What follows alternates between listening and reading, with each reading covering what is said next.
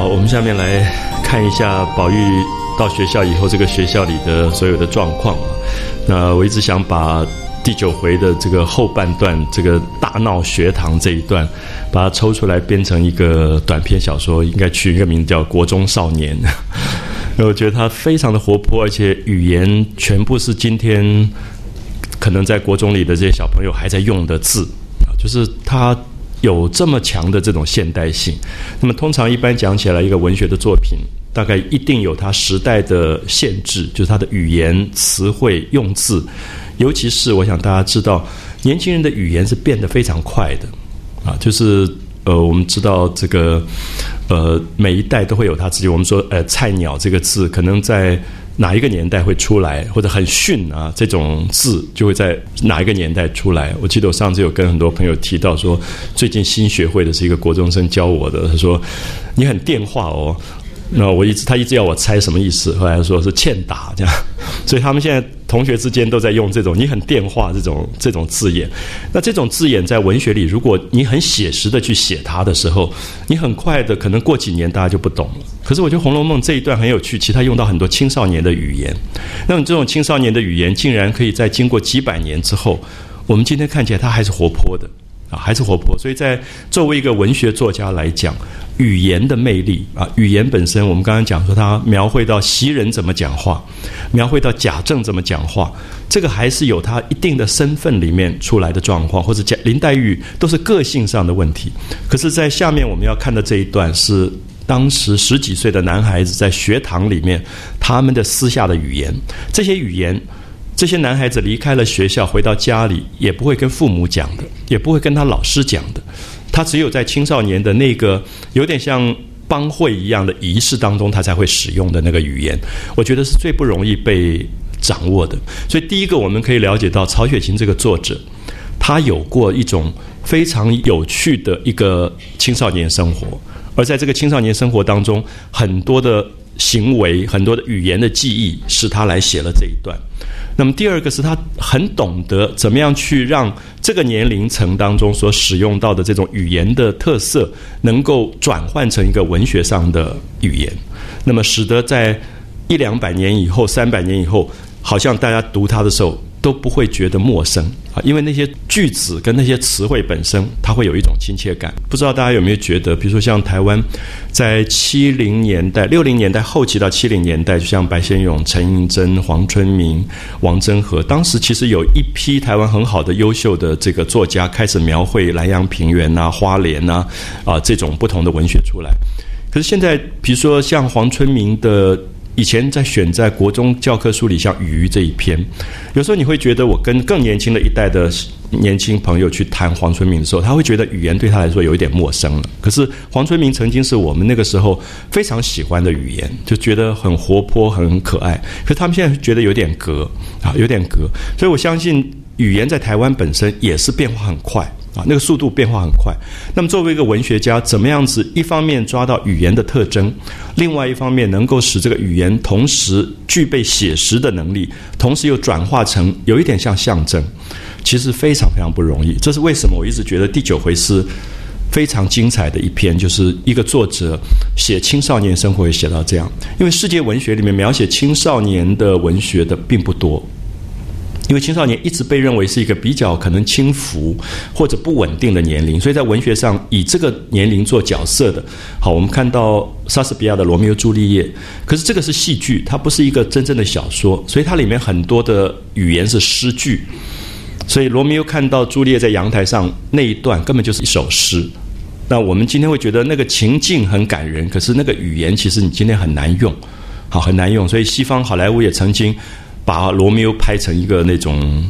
飙车的，然后拿着枪乱杀人的一个少年。他希望罗密欧朱丽叶能够变成一个大家今天可以理解的可以理解的一个过程。那么有几个比较可以参考的，比如说像麦田捕手美国的小说家写的《麦田捕手》，其实那个是写青少年比较好的小说。那么这一类的例子其实很少，所以我一直觉得《红楼梦》的第9回如果把后半段抽出来，它可以作为一个世界青少年文学里面很好的一个典范。那因为我们前面也曾经谈过很多次，我觉得这个年龄非常不容易懂，总是觉得他怪怪的，也不像小孩，也不像大人，然后爸爸妈妈老师最头痛的也大概都是这个年龄。可是我一直觉得这个年龄是人的一生当中最可爱的一个年龄，因为他一切东西都还没有定型，所以他正在摸索。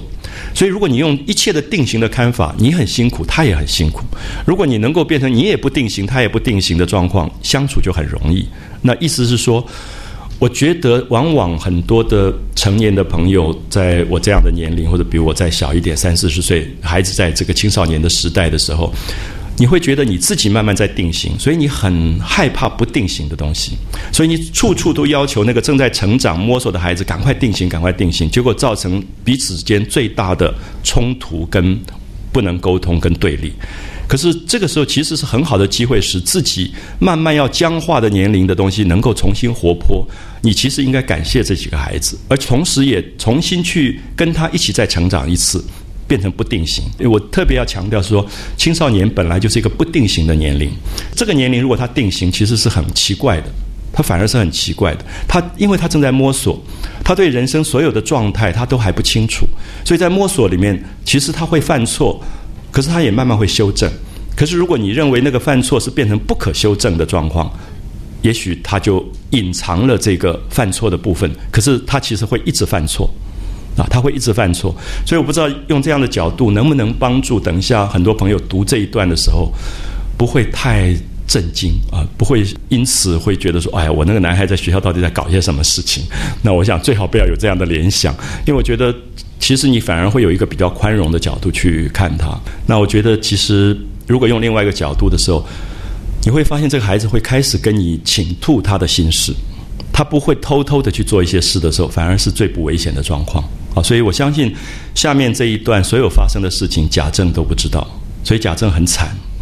因为贾政根本不知道宝玉在学校里面在搞些什么东西，所以贾政所讲的那个叮咛的话跟逼迫的话，其实是完全落空，一点用都没有。那所以我的意思是说，如果这个孩子回到家里可以把他学校里发生的事情透露给你至少一部分的话，你至少是一个成功的父母你至少会开始跟他有对话的可能。因为你看到那一段以后，你才会发现说，哪里是读书而已，当然不是读书，而是说在学校里面有这么多的玩伴，而每一个人到学校去的动机如此不同。你看到他们开始读书的这一段就非常有趣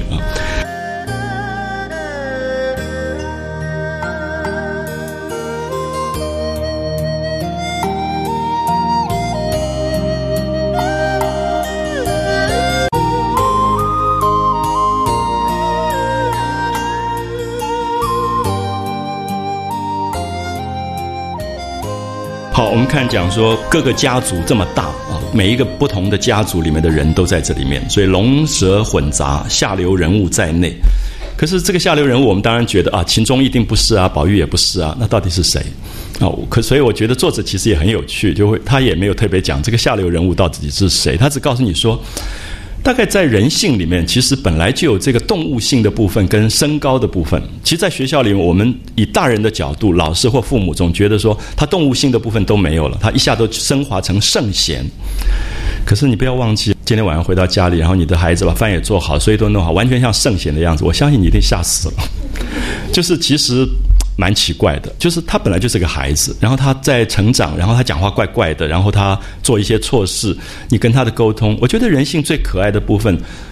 我们如果说下流不再是一个预设的坏这个立场，就是我们把语言学上说上流跟下流，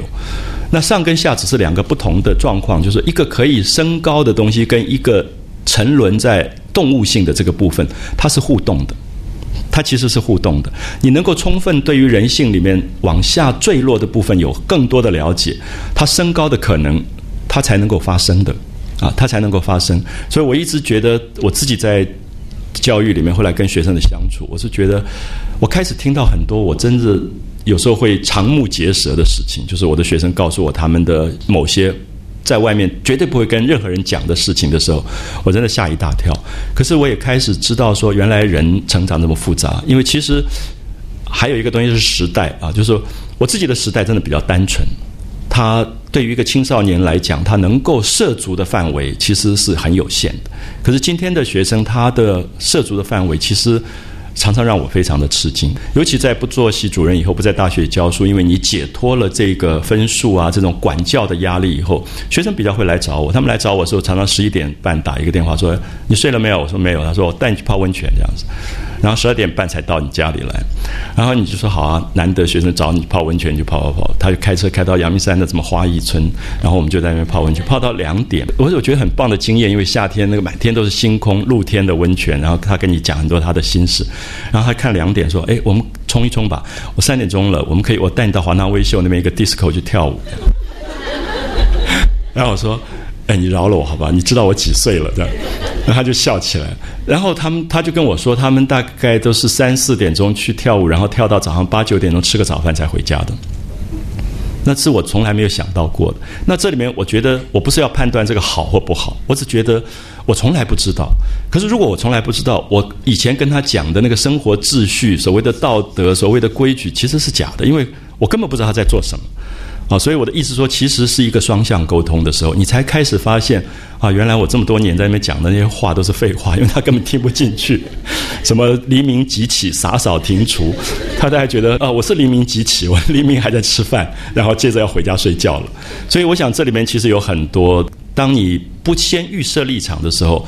你的窗口跟门是开的，所以有很多东西会进来让你了解。可是如果你先把门跟窗都关了，其实你根本什么也听不到。那这个时候你变成一个人在那边唠唠叨叨，可是永远不会产生作用。所以我刚才讲说，我同情的贾政就是如此。贾政讲的所有的话其实没有发生任何作用，因为根本他不知道这些学校这些青少年他们在学校里发生的事情。所以作者在这里用了一个龙蛇杂处跟下流人物混杂其中，其实我觉得他在讲一个人性的多面性，而这个部分也构成一个孩子当像温室一样，你把他保护得再好，最后他不可能在温室里长大，你一定要把他送出去。那么送出去以后，他碰到的是什么东西？就像袭人跟他说不要跟那些坏蛋乱混的时候，其实我觉得这是他成长的一部分。所以我听说过台湾有一个日据时代的知识分子，因为他自己写作读书都非常好，他就很不喜欢我们的目前的教育，就把他的女儿放在家里面，就是单独教他，不让他去读书的养大。我听到以后其实有点毛骨悚然，因为我觉得再大的爱都不能够把孩子变成放在玻璃房里面，因为外面的世界你再不喜欢他，他必须要经历，他必须在那个世界里面成长。所以我们会发现说，我这个孩子很容易被带坏，所以我要帮他把所有坏都切割掉。可是其实我有时候觉得这是最危险的，因为其实好跟坏是相对的东西。当他没有任何一个，就有一点像生病的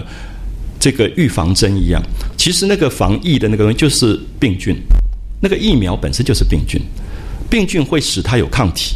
可是当它没有抗体的时候，有一天它一碰到病菌它就完了，它没有办法痊愈，它也没有任何的抵抗的这个能力。所以我想在这里其实下面这一段的重要，我觉得在古典文学里面，在我们几乎对青少年的世界没有任何描述的状况里，我觉得它其实提醒了我们很多在这个传统的文化当中如何去看待青少年的这个世界所以我想下面大家可以对作者所说的龙蛇混杂、下流人物在内，可是他很明显他要开始描写什么叫做下流。那这个下流在人性里面的定义，跟我们很粗浅的一个语言上的定义，它的不同又在哪里？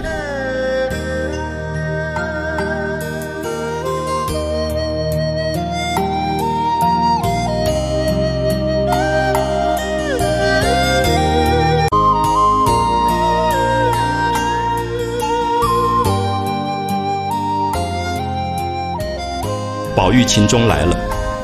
两个人都生得花朵一般的模样两个都是打扮得漂漂亮亮。我想现在国中生也是如此。又见秦钟腼腆温柔秦钟长得漂亮，然后有点像女孩子就是这个少年在发育的过程当中，有时候他性别还不那么清楚的时候，他很秀气，他是带一个比较秀气的男孩子，所以未语先面红讲话很害羞，还没有讲话脸就红了，但皮肤也白，确确羞羞有女儿之争。好，我们看到说在这个学校里面都是男生，所以在青少年的时代，所有的性是我们刚刚提到说，在同性跟异性恋之间，他其实非常不清楚，非常非常的不清楚，所以它是一个很自然的一个状况，因为他本身还没有办法确定他自己的性征，而且特别是说人的这种认知，他第一个认知的其实是自己，他从自己的身体开始认知，以后才可能是一个异性的身体。所以在希腊的所谓的这个少年爱的这个部分，柏拉图谈过很多啊，关于这个部分，就是一个男孩子在成长的过程里，怎么去认知他自己的身体，以后先认知共同的身体，然后第二个是认知一个不同的身体，也就是后来发展出同性跟异性的这两个认知的过程。那么秦钟也许在这里一看到这一句很二分法的人就说啊，秦钟一定是一个孽子。可是你看到后面，大家记得秦钟后来曾经在庙里跟一个尼姑叫智能儿私通的，有过外遇的，所以你根本不确定。就像刚才讲说，你觉得这一段宝玉是一个同志，可是宝玉不是，宝玉前面有4个女性的经验，所以在这里面你都可以看到青少年的那个不定型的状况啊。所以我特别希望大家可能不要认为说，因为最近很多人在谈孽子以后，我觉得那二分法非常的危险，因为其实大部分青少年成长的过程里面是不定型，它是一个不定型的状况。所以很多人认为说啊，我已经很前卫了，你看我已经不只是赞成异性恋，我也赞成同性恋。可是我觉得这个分法还是危险的，因为我要谈到的是说，在很多人性的观察里，性别本来就没有那么绝对的一分为二啊，一分为二，所以千万注意这一段，因为很多人，甚至我看过西方的英文把这一段挑出来，提到秦钟关于这个秦钟的同性恋的问题，然后提到说中国的文学很了不起，你看这么早就谈这个同志文学，可是这个人就是没有看到后面秦钟跟智能儿压着智能儿在庙里面做爱的那一段。那么所以秦钟本身到底是一个什么角色也很暧昧，他好像是宝玉的伴侣，可是他在外面他又去追寻其他的伴侣，而且他这个追寻的伴侣当中后面有相怜遇爱，后面还有一个尼姑，你看他连尼姑都爱的，就是智能儿的那一段。而且智能儿那一段他压着智能儿在床上的时候刚好被宝玉发现，所以宝玉还笑了他一段。那么所以在这里面其实我想青少年的性的世界非常的复杂啊，非常复杂，我想也是一般的老师父母最困扰的部分，因为你很难进入他们那个世界，也是他最隐私的部分。可唯一的方法就是说，当你多听的时候，你让他不害怕的时候，恐怕你是比较容易接近真相，不然的话你听到的根本就是假的，你根本不知道他在外面做什么。所以现在很多爸爸妈妈鼓起勇气要跟孩子坐在床边，要开始谈一点心事话的时候，那个孩子忽然坐起来说，妈妈你想知道什么我都告诉你，因为他在电脑上什么都看过了，他其实知识比我们多太多太多太多了，因为在网络上他什么都有啊，他什么都知道。所以你千万不要以为我们还可以教他什么，你最好让他教一教大人啊，就是听他讲一讲，我觉得是一个比较好的方法。所以我想曹雪芹应该算是第一个古代的作者提醒说，大人应该听听青少年到底他们发生了一些什么事情。好，所以这个有女儿之风的秦钟，然后宝玉又很天生成惯能坐小伏低，就是我们一般人都是狗仗人势啊，什么这种很自己是公子就颐指气使，可是宝玉刚好相反，宝玉对丫头对下人特别好，那他也知道秦钟家里穷，他就很疼爱秦钟，就叫做坐小伏低，陪身下气啊，整天跟秦钟道歉啊，疼秦钟，性情体贴，话语缠绵啊，这4句大概是描写宝玉很好的4句话：坐小伏低，陪身下气，性情体贴，话语缠绵。好，所以宝玉其实个性里面有一种很疼爱人的这种本性在里面，然后因此这2个人就非常的亲厚啊，非常的亲，然后处得很好，然后怨不得同窗人起了嫌疑之念啊！我想这个大家大概都有经验，就是在一个学堂里面，大家会指指点点，就开始说谁跟谁如何如何。我们在高中的时候，那个时候刚好梁山伯祝英台非常非常盛行，然后大街小巷都在唱，然后中午吃便当的时候很无聊，班上就会有一个男生跟另外一个男生，一个演梁山伯，一个祝英台，他们每天在大家吃便当的时间，把所有的整本从草桥相遇到楼台会到最后18相送到哭粉全部唱完，然后那个演祝英台的永远这个以泪洗面这样子，然后大家都觉得他们真的一对这样子是同性恋。那么大概前几年我们开同学会的时候，2个人都来了，然后那个祝英台已经变成秃头大肚子，然后带了3个孩子，然后你忽然觉得很好笑，因为大家就说你们再唱一次，可是实在是难看得不得了。可是现在回想起来，就是那种青少年时代非常有趣，就是他扮演了一个有趣的角色。我们不要忘记人的生命里有一部分是戏剧有一部分是戏剧，就他真的就那个几年他就扮演了那个人的祝英台，然后在连平常下了课以后，他也用祝英台的方法在对待那个人，然后那个人也很高兴，他就是梁山伯这样。然后以后他们分开，然后各自成家立业，再见面，你会觉得好多奇怪的回忆所以我会觉得人的刚才讲性跟情都跟动物不一样，所以任何简化的分法都非常非常危险都非常非常危险。有时候不一定是恶意，有时候连善意的分法都很危险。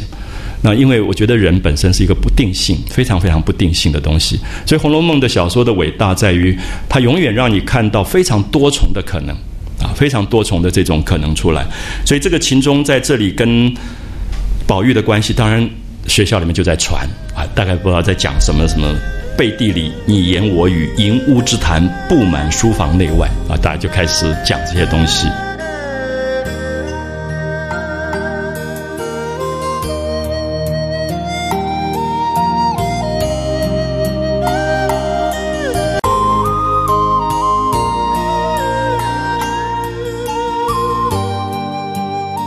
提到另外一个有趣的人就是薛蟠，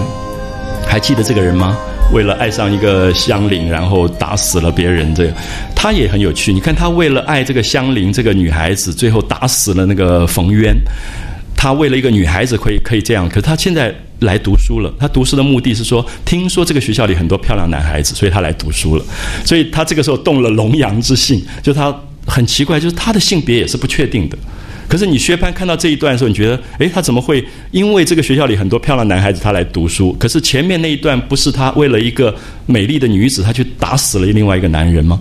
所以我希望大家一定要注意到《红楼梦》里面所有对于青少年的描绘，都是因为作者抓到一个最重要的东西，就是青少年根本不定性所以千万不要被任何一个片段的东西所限制住，然后你的视野会打不开来你会打不开来。所以很多人认为说《红楼梦》很现代，因为《红楼梦》描写到很多同性恋的这种故事，其实我觉得很危险这样的谈法，因为我觉得《红楼梦》远比这样的谈法要伟大得多，因为它是抓到人的特性，它不是二分法它没有二分法。所以我常常会提醒大家，现在薛蟠出来了，可是你不要忘记薛蟠前面的故事薛蟠前面的故事是什么？好，现在薛蟠他到了王夫人家住了以后，就知道有一个家学这个家学中广有青年子弟，他觉得好高兴，可以有一大堆玩伴所以我常常用到玩伴。我觉得在这里对薛蟠来讲，这个性别不一定是我们所说的这个同志的问题，就是他其实他会觉得有人跟他一起斗鸡走狗，一起去，你看他后来跟宝玉他们就一起去嫖妓，一起跑到酒家去的，后面有一段写得很清楚，唱红豆词的那一段。那薛蟠其实是一个就是爱玩的男孩子，而只要有人陪他玩，他就可以去玩的所以其实在这里他要去读这个书，很明显是因为他在贾家他没有玩伴他要去找玩伴。他跟宝玉有点不同，因为宝玉爱秦钟是因为他觉得秦钟跟他有一种性情上的美，那薛蟠不是，薛蟠其实蛮粗的一个人，他就觉得有人可以去赌骰子打麻将只要可以陪他玩的，他都可以说学中广有青年子弟，不免偶动了龙阳之性。那么龙阳这个典故是战国时代的魏国的国王，他当时宠爱一个男子叫做龙阳君，所以后来常常用这个东西来转变成一个爱好男风的一个典故就偶动了龙阳之心，因此也假装说来上学读书你看到宝玉读书也是借口，薛蟠也是借口。不过3日打鱼2日晒网就是他每次来读书，因为薛蟠家里好有钱，所以就送给老师的束修特别多，带一些干肉什么东西给这个贾代儒，就是这个老师。那自己也不好好读书的根本来个2天不高兴了，又带着人家跑去玩了，只图结交一些契弟只想交一些这个契弟，然翻译成现在的语言就是干弟弟了，就认识很多干弟弟这样。那他也喜欢做老大，因为他有钱，他喜欢出去玩的有一帮人跟着他背后去跟着玩的。我后来发现我自己读书的时候是有这样，班上是有这样的人啊。当然那个时候我没有资格变成弃弟，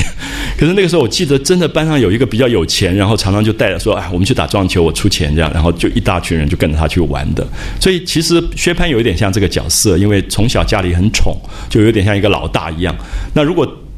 变坏一点，他可能就是帮会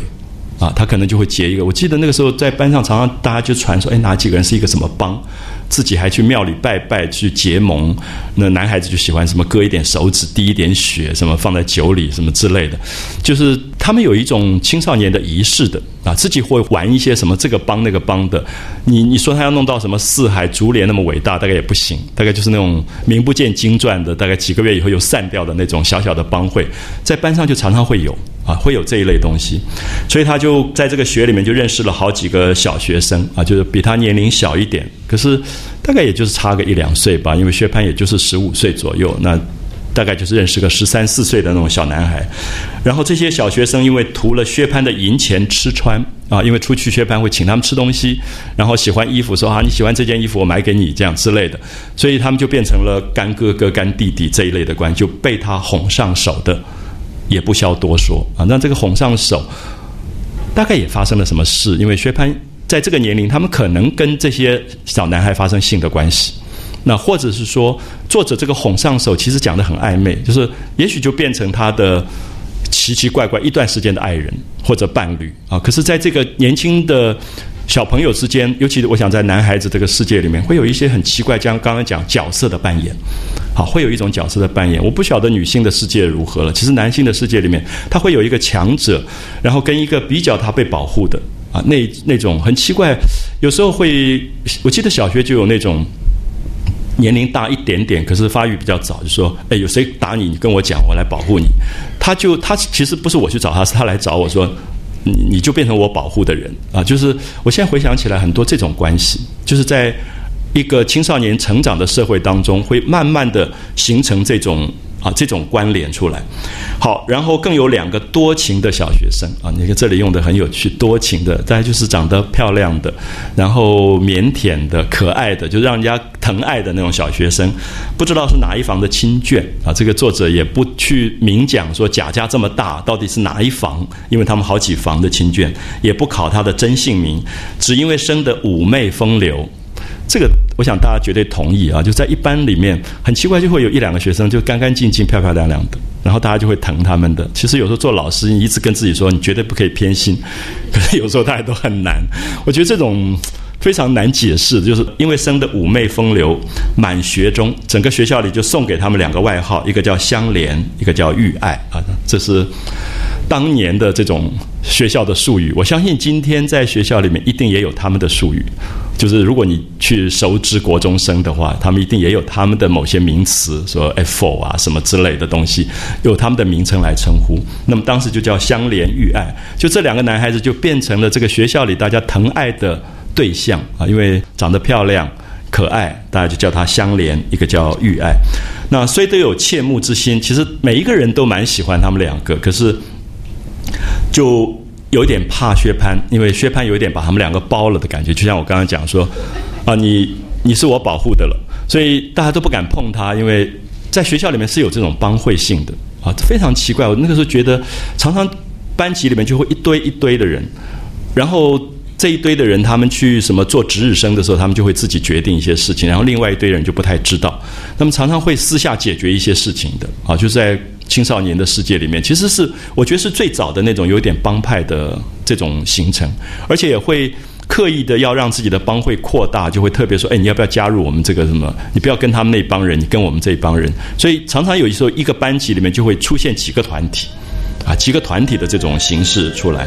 所以他们大概薛蟠是一个大帮吧，所以大家都怕薛蟠的威势，就不敢沾惹。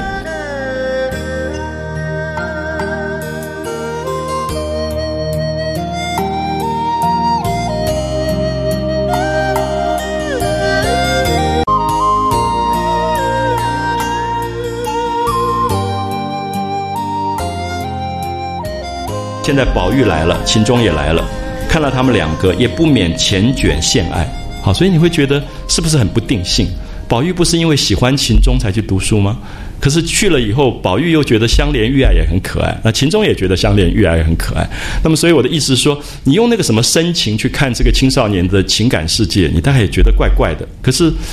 我一直觉得青少年本来就不定性，因为他所有东西都还在摸索，所以他只是对人好奇，他对所有的那个未知的那个状态他有很多的好奇。所以我一直觉得这样的情感很少被描述，因为它不是爱情，甚至它也不是友谊。我觉得这两个都不是，我觉得只是性的发育里面对于人的好奇所以它常常会有暗恋的那个形式会发生，可是也讲不清楚到底这个感情是什么东西。好，所以说连宝玉秦钟都对香莲玉爱有缱绻献爱，可是也知道因为是薛蟠的相知就是说他是薛蟠的相好，所以不敢轻举妄动，也都不敢碰这个香莲玉爱。好，你看到这些描写我不知道大家有没有觉得，以一个几百年前的文学来讲，真的是很大胆真的是非常大胆。就《金瓶梅》在明朝的时候写出了男女之间的一种非常情欲的东西，有一种大胆的东西表现出来。可是我觉得《红楼梦》里写了更难写的东西，因为青少年的爱是非常难写的。就是我刚刚提到说，它其实又不是爱情，又不是友谊，可是它在那个性的刚刚萌芽的那个状态的那个不定性的状况，其实《红楼梦》的这一回是非常惊人，是几乎我现在读到文学里唯一碰到这个问题的唯一碰到青少年这个阶段的东西。然后香玉二人，香莲玉爱这两个人也一般的留情于宝琴，他们也很喜欢宝玉跟秦钟，因为像哥哥一样，而且长得漂漂亮亮，穿得好好的，就是举止文雅，不像薛蟠那么粗鲁的那种感觉。所以这里面都是我刚刚讲的，其实有很多暗恋，很多私下的爱慕跟暗恋的这种东西。所以四个人心中虽有情意，只为发机这个用的极好，就是暗恋就是这样子嘛，就是都有意思，可是都没有表现出来都不会表现。每日一入学中，每天一到上课，四处各坐，每个人坐在自己的位置上，可八目勾留。你看那个用的多好，那个作者四处各坐，八目勾留。那现在其实比较直接，其实我做老师的时候常常会观察说，谁跟谁坐在一起了，那谁跟谁又坐在对角最远的对角线。其实在大学里面现在好明显，就是因为我想现在的年轻小孩他们比较直接，感情比较直接，所以他坐在一起，手握在一起的时候，你就当然很清楚那是什么回事。他坐在对角线，这坐在那边，那个坐在那里的时候，你也知道是怎么回事，所以比较容易发现。可是大概过去的那个社会它比较含蓄，所以他的四处各坐，八目勾留就是眼睛总是会回头看一看，只能会回头看一看。我们回想起来，在中学那个时候好爱传纸条不知道为什么每天都传来传去，然后那个其实也大概是八目勾留的一种延续吧。就是其实现在想起来都好像没有好好听过什么课，每天就在那边写来写去的就是传来传去，然后你总是有几个很好的这个朋友中间就会再讲一些事情。那不亦偏有几个华贼华贼这两个字用的很有趣，就是你看到任何一个班上这种年龄，就有几个特别那种鬼灵精的，然后特别喜欢戳穿人家的事情，然后有几个小坏蛋，所以他用了华贼，看出形影来了，就是他看出来说谁爱谁了我们小时候常常喜欢在学校的这个墙壁上说某某人爱某某人这样之类，大概就这一类的华贼就是说我看出来你们搞的这个勾当，所以就背后挤眉弄眼就是知道他们两个在干什么，或咳嗽扬声。所以这些部分我念下去，我想大家感觉到，这是我刚刚提到说，一直到今天你看到青少年的世界还是如此挤眉弄眼、咳嗽扬声什么这一类的字眼，好像到今天没有什么改变他们的那个生活的那个部分。好，这也非止一日，可巧这一日待如有事。好，你知道学校最有趣的那一天一定是老师请假那一天，因为老师不在了，所以大家欢呼这样子我一直以为我教书教得很好，我想学生很喜欢我。有一次我生病，我就很难过，我想我今天不能上课，他们大家也很难过。结果后来晚上我就打电话到一个学生家，今天怎么样？他说你不知道，我们一说你生病，全场欢呼。我才知道说都一样，就是因为你代表了一个角色，那个角色就是上课的角色。可是这些人不是来上课，他希望玩的，所以老师不在，大家就好乐。所以贾代儒这天有事情，他就请了假，然后就回家了，就留下一句七言对联。这个我们下次可以试一次啊，就是我们不上课，就留下7个字说你们去对下联啊，去对下联，就是老师不来的话就有作业的，有一个作业，所以大家就可以来做这个作业，然后说你们对好了以后，第2天明日再来上书。那么当学里面的事，学校里的事就命长孙贾瑞。好，贾瑞这个人出来，你可以看到后面贾瑞变成很重要一个角色，就是贾瑞爱上王熙凤，然后被王熙凤害死的那一段。那我想那是非常精彩，马上就快到了啊！我觉得贾瑞是这个小说里2个我最感兴趣的角色，一个薛蟠，一个贾瑞，因为这2个都在写人性里面非常无奈的情欲的部分。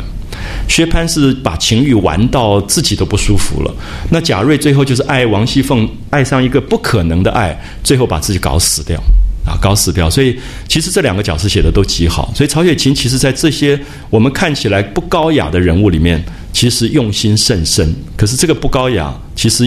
有点像佛家的悲悯在里面啊，就是因为他其实重点是觉得人被情欲纠缠，被情欲困扰，就是贾瑞爱那个王熙凤到了他没有办法自己克制，那王熙凤又很坏，就整他一个晚上把他关在那个地方，然后尿从上面浇下去，然后冻得个半死，可是他就愿意忍受这个东西，他觉得只要王熙凤还跟他有一点关系，他都愿意忍受，蹲在那边尿桶倒尿倒屎下来，然后回去冰冷冷的生病，然后最后有个和尚要度化他，说你给你一个镜子，风月宝鉴，说你只可看某一面，那这一面他一看就是王熙凤，就看到一个骷髅，看到一个骷髅是死亡，所以他就很难看，他就翻过来看，就是和尚跟他说你千万不可以翻过来，他就翻过来看，他翻过来看的时候就是王熙凤招手，他就进去跟他做爱，然后就遗精，然后一次一次然后死在床上。那一段现在读起来非常痛，就是觉得人其实情欲的无奈啊，其实在写情欲的无奈的东西。所以我觉得作者的了不起是，你会觉得他写高雅写得极好，可他写到这种所谓刚才讲下流之事，其实刚好是人性最不堪的部分啊。所以我很希望大家注意到贾瑞这个角色后来的某些状况。所以你想想看，这个老师不在，然后叫贾瑞来替代，不会有什么好事，因为贾瑞本身自己就是一个没有办法管好他自己的这个人。好，所以妙在薛蟠如今不大来学中应卯了。好，应卯，子丑寅卯啊。我们古代把时辰分成子丑寅卯，辰巳午未申酉戌亥。那卯是黎明的这个时期，所以点卯，过去所说的军队里面点名都是在卯时点名啊，在卯时点名就是清晨的这个点名。所以应卯这件事情就有一点表示说，你去学校里面上课，就有点像我们今天打卡一样啊。所以说薛蟠最近就不来上课的意思，就是他根本大概已经玩腻了吧，就是这个班级的该玩的也都玩过了，他就不想来了，他就不太来。所以因此秦钟就趁此机会，因为原来秦钟不太敢碰相连玉爱，对不对？因为相连玉爱大家都默认是薛蟠的相好，所以也不敢碰。所以你看到这里很有趣，就是说在一个男孩子的一个班级当中，大家就会划分谁跟谁相好，谁属于谁，然后自然就会划分那个权力跟势力范围。那么其实我觉得很有趣，大家知道你看到狗跑出来散步，就会在电线杆一直举脚小便，因为它在画它的势力范围。所以他们说在动物学上，动物的行为学上，每一个狗都知道它的范围是多大的，因为这个所有它就是证明说我的范围在这里，那另外一个不同的味道进来它就要防范。那我觉得其实人跟动物行为学都没有太大的差别，人也在画势力范围，可这个势力范围可能有我们看不见的方法，不是撒尿的方法，不是这么低的方法，他很可能是用其他的方法在画他自己的势力范围。好，所以这里面其实很有趣，你看到薛蟠慢慢不来了，然后这个秦钟就觉得他不太来撒尿了，那这个势力范围好像已经化解了，所以他就觉得要动这个相连玉爱。所以其实这里面在讲人类的行为学来讲，《红楼梦》是一个真有趣的书啊！你这样去看下去说，它就跟相连、急眼、识暗号啊，急眼识暗号，你看到白话文学里到现在都是最好的字，急眼睛给他暗号，两个人假作出小宫，出小宫就是小便。我们常常在学校里面，小便变成很重要的一个方法，就是你可以逃开那个很无聊的教室啊，就是假装说要到小便，然后就到后院去说私己话，就两个人就开始讲一些私下的这种比较体贴的话。好，什么叫私己话？秦钟就问香莲说：“你家里的大人管不管你交朋友？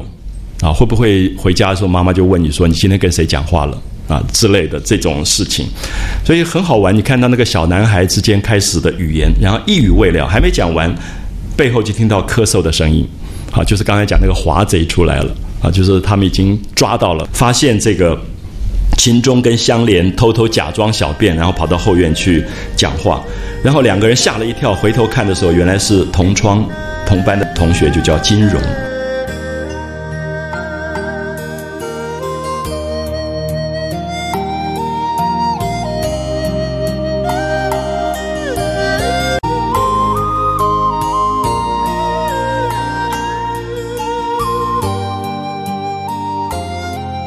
那么这个金荣在这个小说里就是这一段出现最重要啊，这非常有趣的一个，就是一个男孩，这个男孩子曾经被薛蟠爱过，是薛蟠的相好，可是后来薛蟠又丢了他，又去爱香莲，所以他也对香莲也有很多的记恨，所以这里面很多很多的小男孩之间的争风吃醋，就是刚刚讲角色扮演的东西全部出来了。角色扮演注意一下，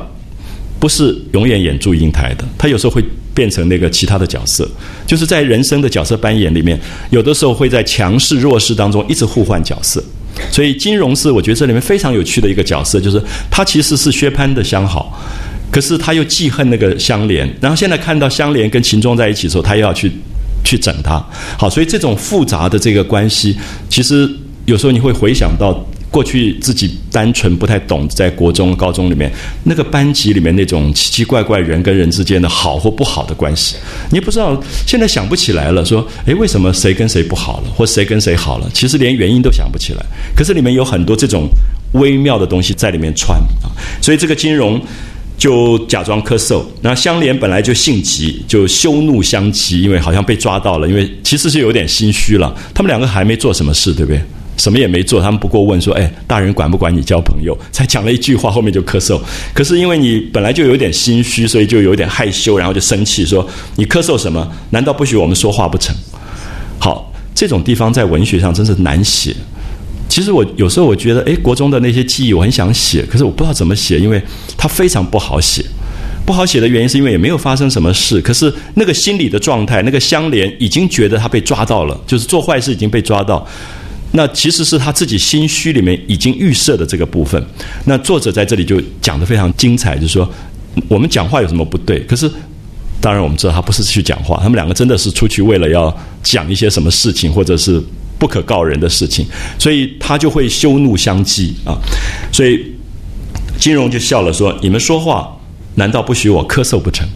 有没有发现这种语言太像国中生的语言啊？我记得我们那个时候，你看我干什么？你屌什么屌？他说你不看我，你怎么知道我看你？这样，然后就开始打这样子。我记得好多次在车站回家的路上，都看到两帮人打起来，就是从这种语言开始啊。你看我干什么啊？你不看我，你怎么知道我看你？其实讲起来，那个语言是很无聊的语言，可是他就开始打了。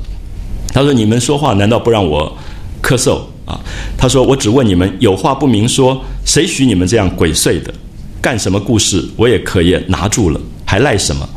好，先得让我抽个头。这样好，我们看到这里拿住了，就是做了什么坏事被我抓到了，然后你不要再赖了啊。接下来更有趣是抽个头，那抽个头说你们在搞什么事情，我也有一点好处嘛，啊，占一点便宜，所以完全是那种青少年无赖的语言啊。所以奉劝诸位父母，如果听到你孩子在学校里讲这种话，不要太吃惊，因为我相信在学校里大部分都是讲的这种话。啊，其实这一回真的帮助我忽然回忆起来啊，原来我们那个是中学，整天的语言都是这种语言啊，没有什么漂亮。如果你正经八百讲那个圣贤语言，你会被班上笑死的啊。其实没有一个小孩子好好正正经经讲话的那种感觉。那好，我们看到这个。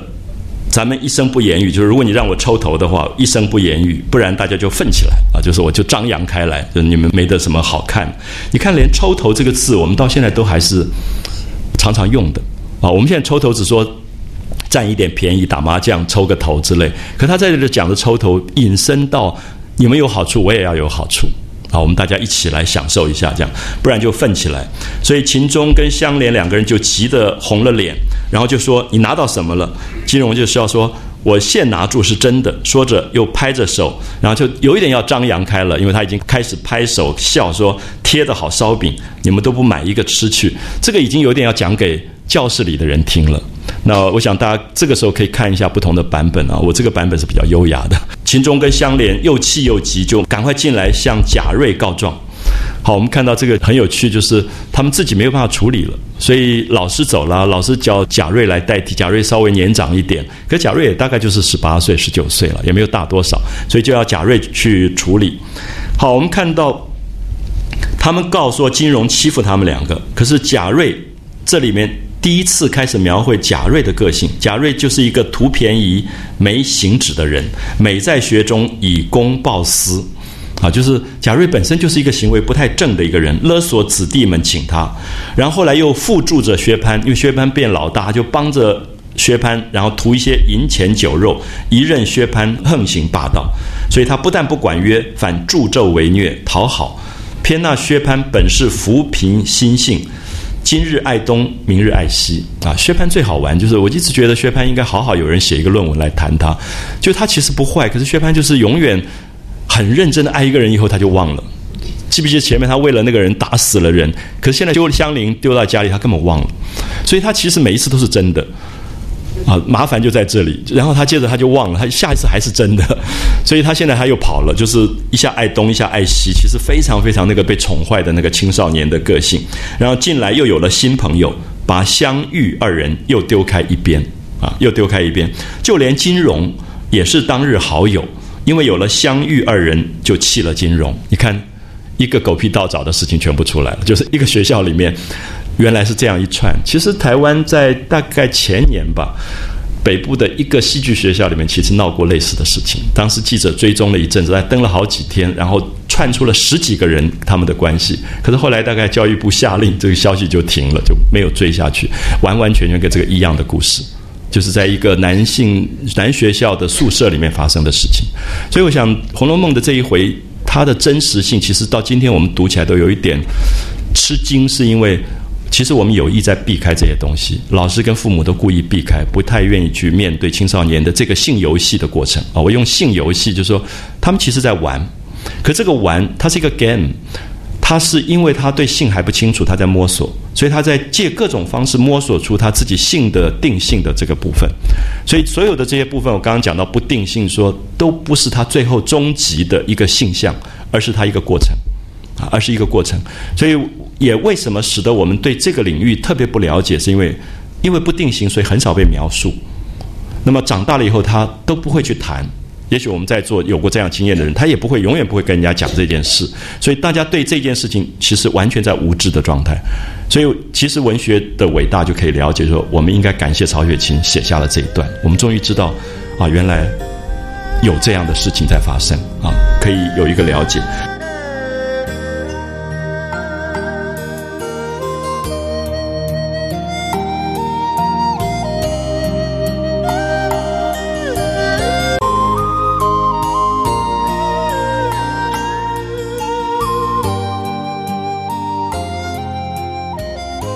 所以这里谁跟谁好这些东西就不是那么重要，而只是证明说青少年的不定性。好，所以贾瑞因为香莲跟玉爱，薛蟠也已经丢掉了，所以贾瑞就没有了提携帮助的人，所以他就不能够从中间抽头。就薛蟠因为喜欢香莲跟玉爱，贾瑞要帮忙，所以薛蟠也要给贾瑞一点好处，有时候给他买件漂亮衬衫带他去什么吃个牛排之类。那现在贾瑞这个好处也没有了，所以贾瑞也有点恨香莲，就说你香莲如果被薛蟠一直爱着的话，贾瑞就有很多好处，对不对？这样可以了解吗？那很奇怪的青少年逻辑就是说因为贾瑞等于是助教嘛，有点像助教一样在这个班级当中，所以如果薛蟠爱香莲，然后贾瑞可以帮助让香莲请个病假陪薛蟠去看电影什么，所以贾瑞也可以有好处，他也可以去看电影，他也可以去吃牛排之类。可那现在香莲被丢掉了，所以贾瑞就有点恨香莲，就觉得说你看这个家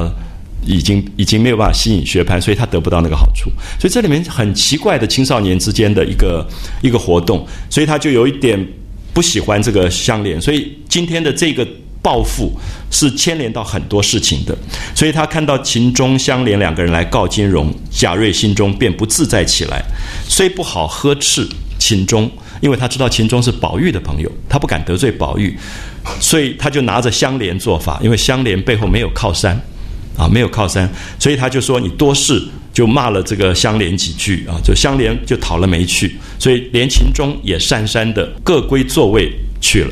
好，所以这一段接着就变成了全武行就开始打起来了。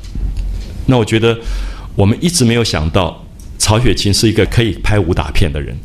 就是这个班级打起架来那个场可以打得这么好，这样就是因为我们一直觉得曹雪芹非常的文雅文辞优美秀雅，可是下面这一段完全是打架，他怎么去打架，砚台怎么飞过来什么之类的，全部用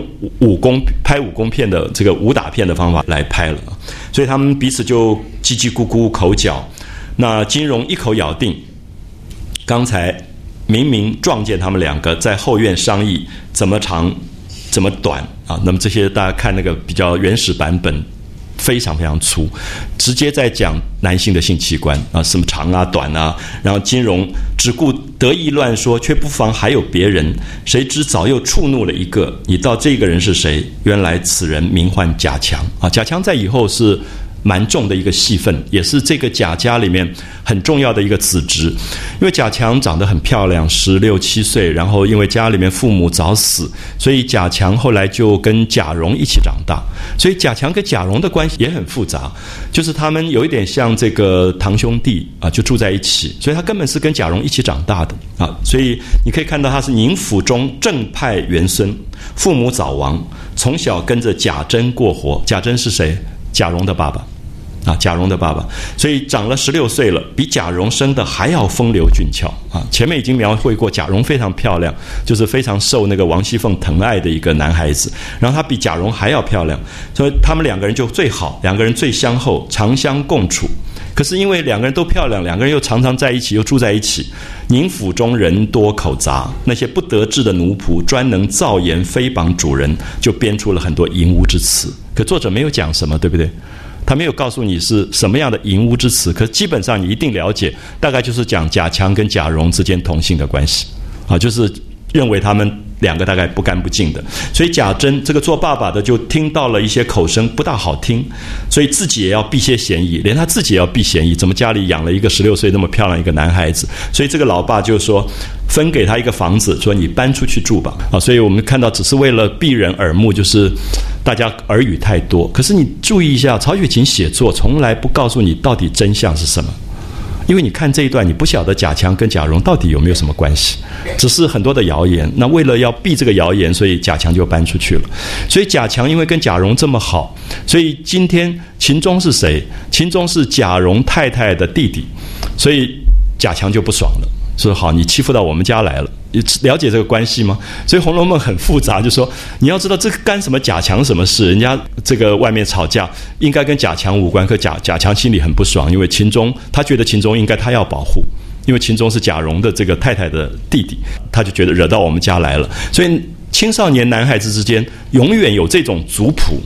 这个族谱很奇怪，就是说我们这一帮的，他们那一帮的，他就会分就会这样分。所以这个贾强外向既美，内性又聪明，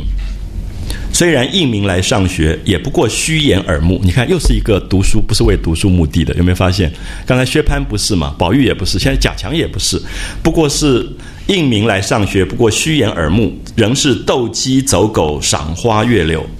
那也在玩也是在玩。那么上有贾珍溺爱，下有贾蓉匡助，因此族中的人也不敢触逆他。他跟贾珍、贾蓉最好，所以今天看到有人欺负秦钟，如何肯依心里面当然就不爽了，所以他就要挺身出来抱不平。可是贾强非常聪明贾强极聪明的一个人，他觉得他今天要出面，他要得罪金融，那金融跟贾皇家有关系，那么又是一个麻烦。可是你注意一下，贾强漂亮，贾强聪明，可是贾强父母早亡，在大家族当中，父母早亡的孩子一定比较的谨慎，因为后面没有靠山，所以他做事不会鲁莽。如果是宝玉，马上就闹起来，宝玉怕什么？有这么多人护着他，可贾强没有因为他知道他毕竟是一个父母都死掉的人，他是孤儿，所以他就很小心说，好，我今天要好好的整一整贾瑞跟金荣，可是我不要出面啊，我要用借别人的手来做这件事情。所以这就是贾强的个性。贾强后面有被一个女孩子暗恋的不得了，在地上写强强强，写了一大堆蔷薇的强的，就是贾强。所以贾强是被很多女孩子暗恋，在后面的这个戏里面会出现。好，所以金荣贾瑞都是薛大叔的相知啊，就是薛蟠都爱过金荣，也爱过贾瑞。你看乱到这个样子，那他又跟薛蟠很好，贾强也跟薛蟠很好，他也不要得罪薛蟠，所以如果他们告诉了薛蟠的话，又伤了和气。所以贾强非常的仔细啊，就是说他要拿捏好这个帮会跟帮会之间的关系到底怎么样，他才要做。所以他不管这样的谣言大家都没去，所以他就想说要用计来制服，又洗口声，又不伤脸面啊，就是让大家不要再吵架了，然后他又不会得罪薛蟠。所以想完以后，他知道要怎么做了，就假装出去小便。你看，又是小便。所以大部分这种学校里很多坏事都是从小便开始啊，就是假装要去小便了，然后就出去。他走到外面，悄悄地跟宝玉的书童叫明烟，你看他多厉害，他去找明烟。明烟就是我们刚刚讲，宝玉一在读书，他就在那边打弹子、玩阿飘的那种男孩，他是拉车的啊，就是那种书童这种赶马的这种男孩子。那贾强就跑来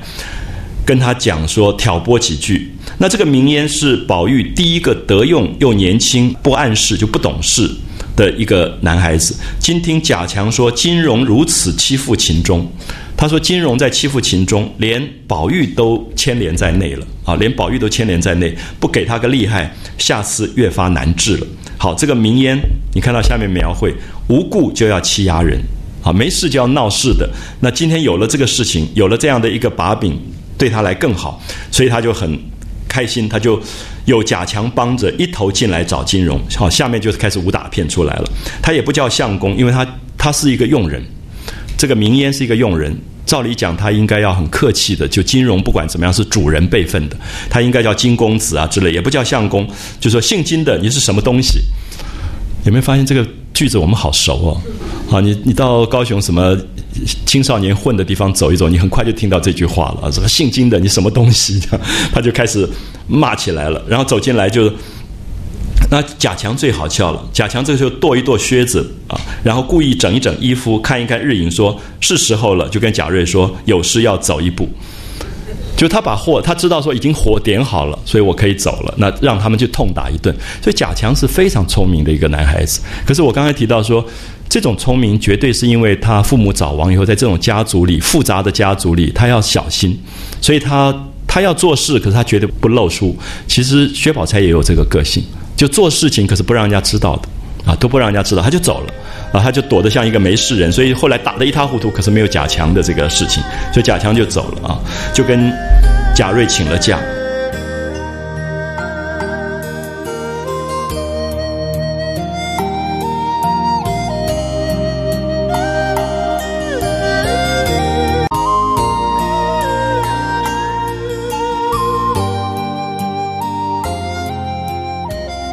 这里明烟走进来，一把揪住金荣，问说：“我们的事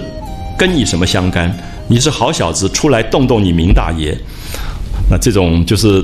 用人的这种粗的语言都出来，然后吓得满室中的子弟都怔怔的痴看。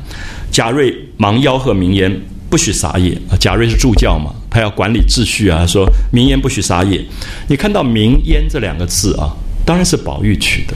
通常以前的那种佣人大概叫个阿贵啊、阿福啊就算了，那宝玉这种就是公子，他每天就花很多时间去把丫头的名字取得很漂亮，佣人的名字取得很漂亮。明就是茶嘛，喝茶的茶。那烟你可以看到那个茶上面冒出来的烟，或者烟也可以有一点点墨的意思，磨墨的松烟墨的烟的那个意思，所以取了一个这么雅的名字。可是我觉得这一段好有趣，是取了一个这么美的名字的明烟，其实野得不得了，根本就是一个野小孩啊，完全是一个野小孩。那么他得到一种鼓励以后，他就抓了金荣好好的痛打一顿。金荣当然气死了，因为在过去的社会，金荣觉得我是主人，我是相公，那么你是一个佣人，你竟然敢动我啊，这么不礼貌，所以他气了，说反了反了，奴才小子都敢如此撒野，我只和你主子说。那主子是谁？主子就是宝玉，所以他就要去打宝玉，就夺手要去抓打宝玉秦钟，尚未去时，从脑后嗖一声，早见一方瓦砚飞来。你看这个就是拍武打片的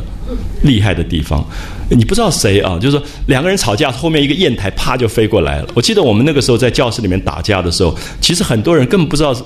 被谁打的，因为真正的这个主敌的两方啊都很清楚，就是你是我的敌人，我们很清楚。可是其实是暗箭难防，就忽然嘣就来一个东西，因为很多人就在那边玩闹啊。我自己那个时候其实是有一点这样子，我就在那边嘣就丢一个东西，然后别人也不知道我丢的。可是你会觉得那个学校里打起架来，其实有很大一部分真的就在好玩。好，所以他这一段我觉得，如果曹雪芹今天来拍武打片，大概可以拍出一个卧虎藏龙那种电影，就是他其实非常懂动作啊，非常懂动作。所以就是金融脑后就飞来一方瓦砚，那这个当然是帮宝玉的人啊，因为他要打宝玉，所以后面就帮的一个砚台就飞过来，并不知系何人打来，幸未打着，却打在旁人座位上。你知道那个小孩子丢东西也丢不准的，所以本来要打金融，可能没有打到，结果打在旁边，就打在贾兰跟贾英的身上。贾兰是谁？李纨的儿子，就是贾宝玉的大哥，叫李珠，很早就死掉了，他留下一个孩子就是贾兰啊，就是贾兰。那么草字头的啊，贾兰，所以贾兰是一个好孩子。贾兰是因为妈妈守寡，所以贾兰特别有规矩。你可以看到这里面都跟家庭的背景有关，因为母亲早年守寡是非常谨慎的，所以一定要带这个孩子带到最守规矩。所以你看到贾兰就是表现完全不一样。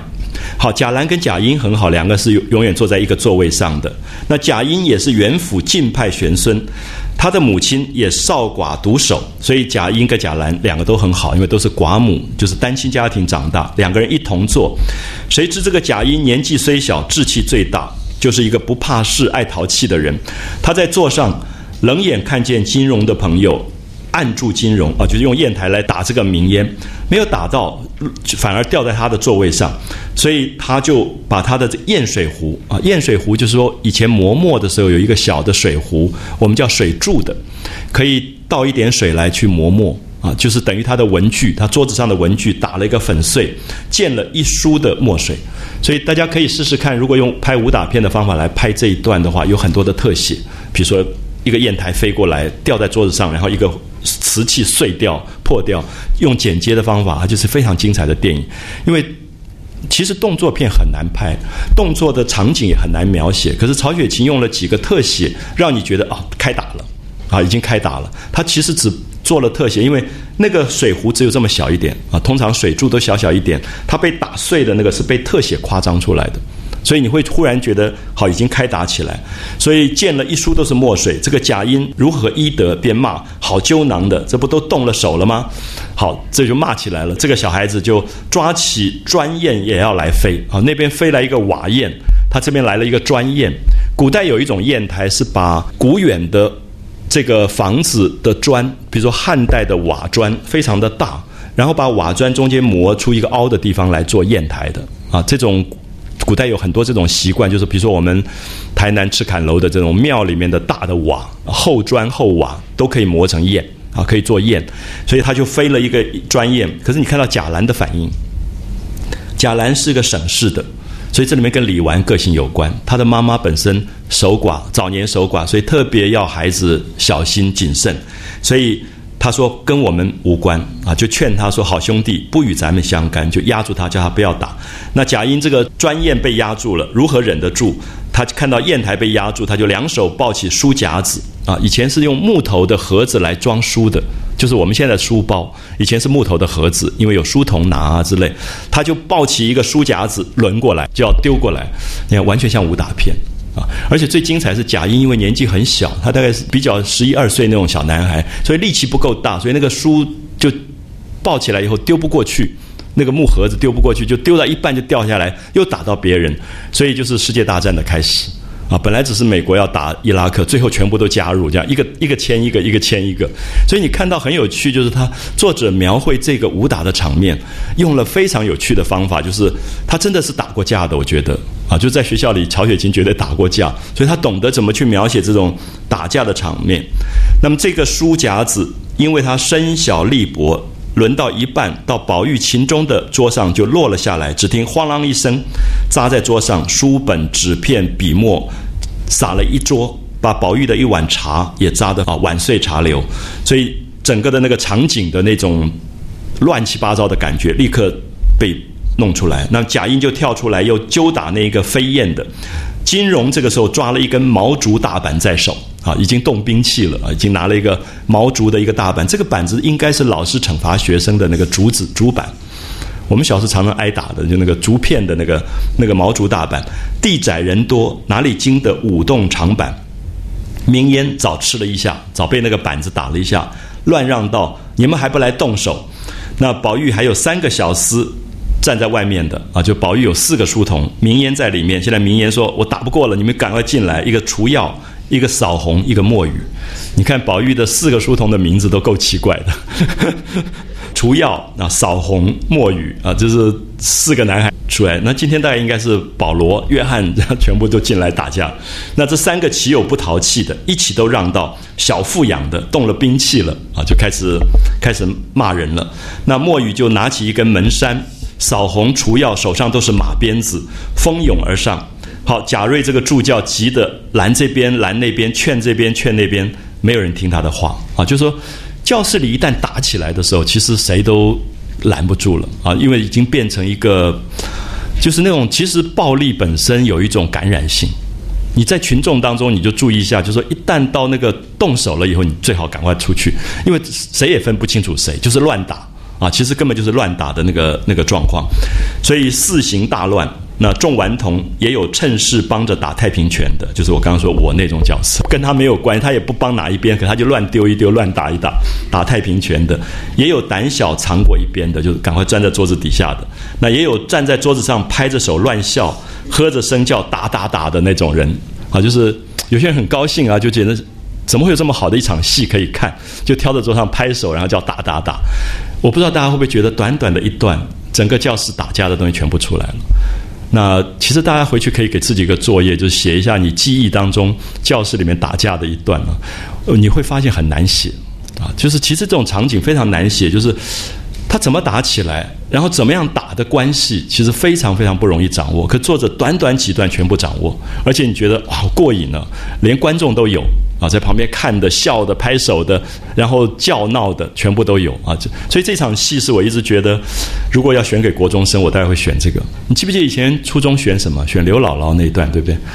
可是我觉得选这段其实很好，可是我相信我们教育部绝对不通过，因为他们觉得不是好的榜样。那这里面就是教育的不同的观点，就是说教育总觉得他要给孩子看他认为是可以成为典范的东西。那其实教育有没有可能还有一个角度，就除了看典范也要看反典范。其实他才哈哈一笑，他忽然懂了人是怎么一回事。其实我觉得教育的两面的照顾非常重要，因为你永远是限制级不让他看的东西，他永远不知道其实最危险也最麻烦的事情。好，所以这一段是我一直在想说，哪一天我还是要跟教育部长讲说，可不可以把它选进来，就至少作为课外补充教材在这个所有教中教校之外选一段这个东西。那我想小朋友看了就开心的不得了，因为他们太熟悉。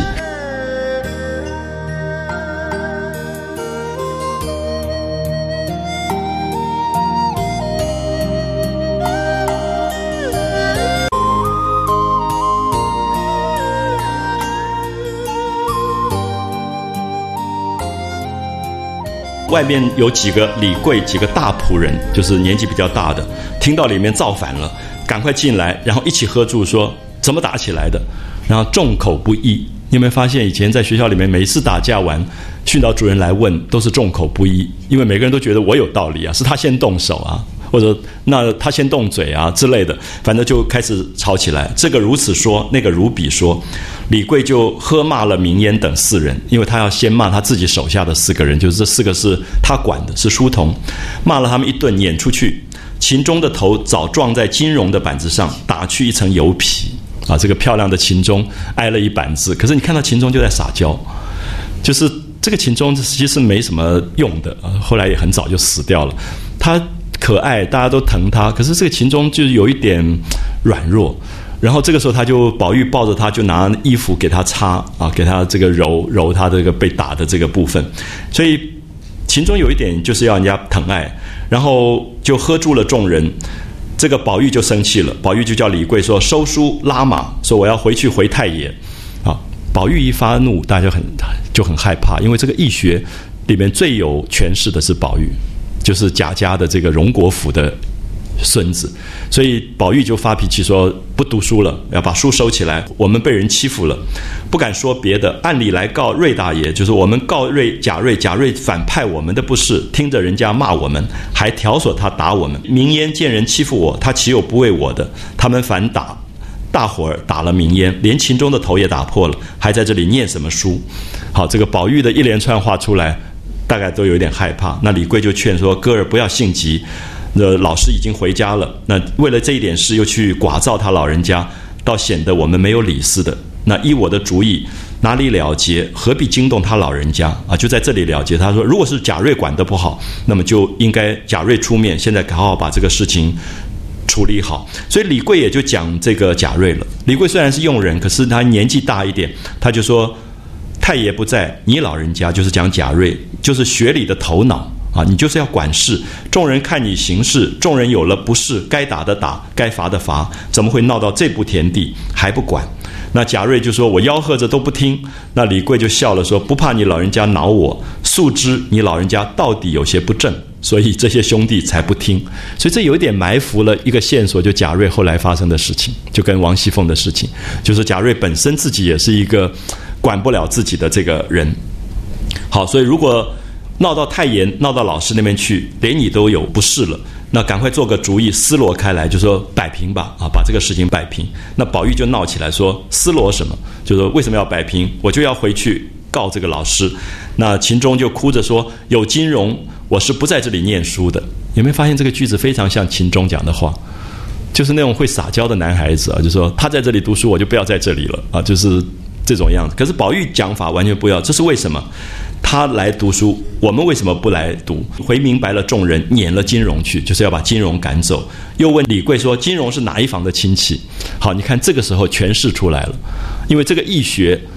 有人交钱的，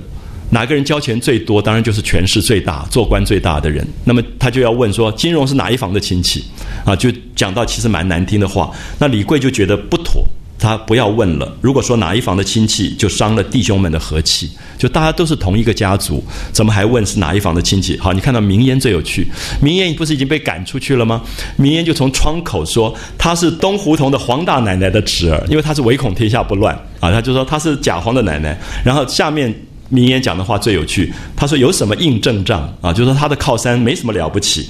他说黄大奶奶是他姑娘，你那个姑妈就是贾黄的太太啊，只会打旋磨，打旋磨就在旁边绕来绕去，给我们连二奶奶跪着借当头呢。好，这个连二奶奶是谁？王熙凤，管家的王熙凤，最有权势的王熙凤。他说你那个靠山是什么？你那个靠山整天就在我们的连二奶奶身边借东西来当着过日子的。所以就点出来说，这个易学当中，金荣这个家族其实是一个很弱势的家族，所以是从这个用人的口中讲出来。其实宝玉不会讲这个话的，反而是明烟讲出来了。我看不起他那样的主子奶奶。好，李贵当然就赶快就骂这个明烟说你不准讲了，说偏这个小坏蛋啊，怎么会这样的主教？那宝玉就冷笑道，我只道是谁的亲戚，原来是黄嫂子的侄儿。我就去问问他。下面有一段就是讲到贾黄这个跟他们家族的关系，那么也大概透露出这种家族里面权势极高跟权势极弱之间的这种差距。那么所以李贵这个时候也就骂了这个明烟说，你要再要讲啊，我就回去好好去告诉这个老爷太太，就说宝玉全是你挑唆的，我好容易的哄好了一阵子，你又来了个新法，你闹了学堂，不说变法压袭了才是，反要卖火坑，所以明烟才不敢讲话了。所以李贵还是有他的身份的，就是他制服了这个明烟。那么宝玉就叫这个他们就要金荣要赔不是，那金荣当然不肯，就男孩子也有他的尊严，觉得闹了半天以后要去赔不是。最后贾瑞就来逼他说你不赔，他怎么去了结这件事？李贵只好就劝金荣说，原是因为你的事情，那你就赔个不是，做个揖啊。所以金荣就跑来跟宝玉、秦钟赔了不是，也做了揖。那宝玉还不肯揖，说一定要磕头。那贾瑞为了要息事，又悄悄地劝金荣说：“俗语说得好，杀人不过头点地。你既然惹出事来，少不得下点气儿，磕个头就完事了。”金荣无奈，只得进前来与秦钟磕头。那么这一段，我想好像到了金荣磕头是一个了结，其实没有了，就会发现说，金荣回去告他妈妈，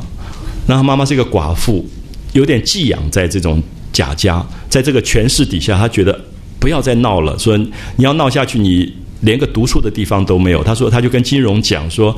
你知道你读书，我家里少用了很多花费。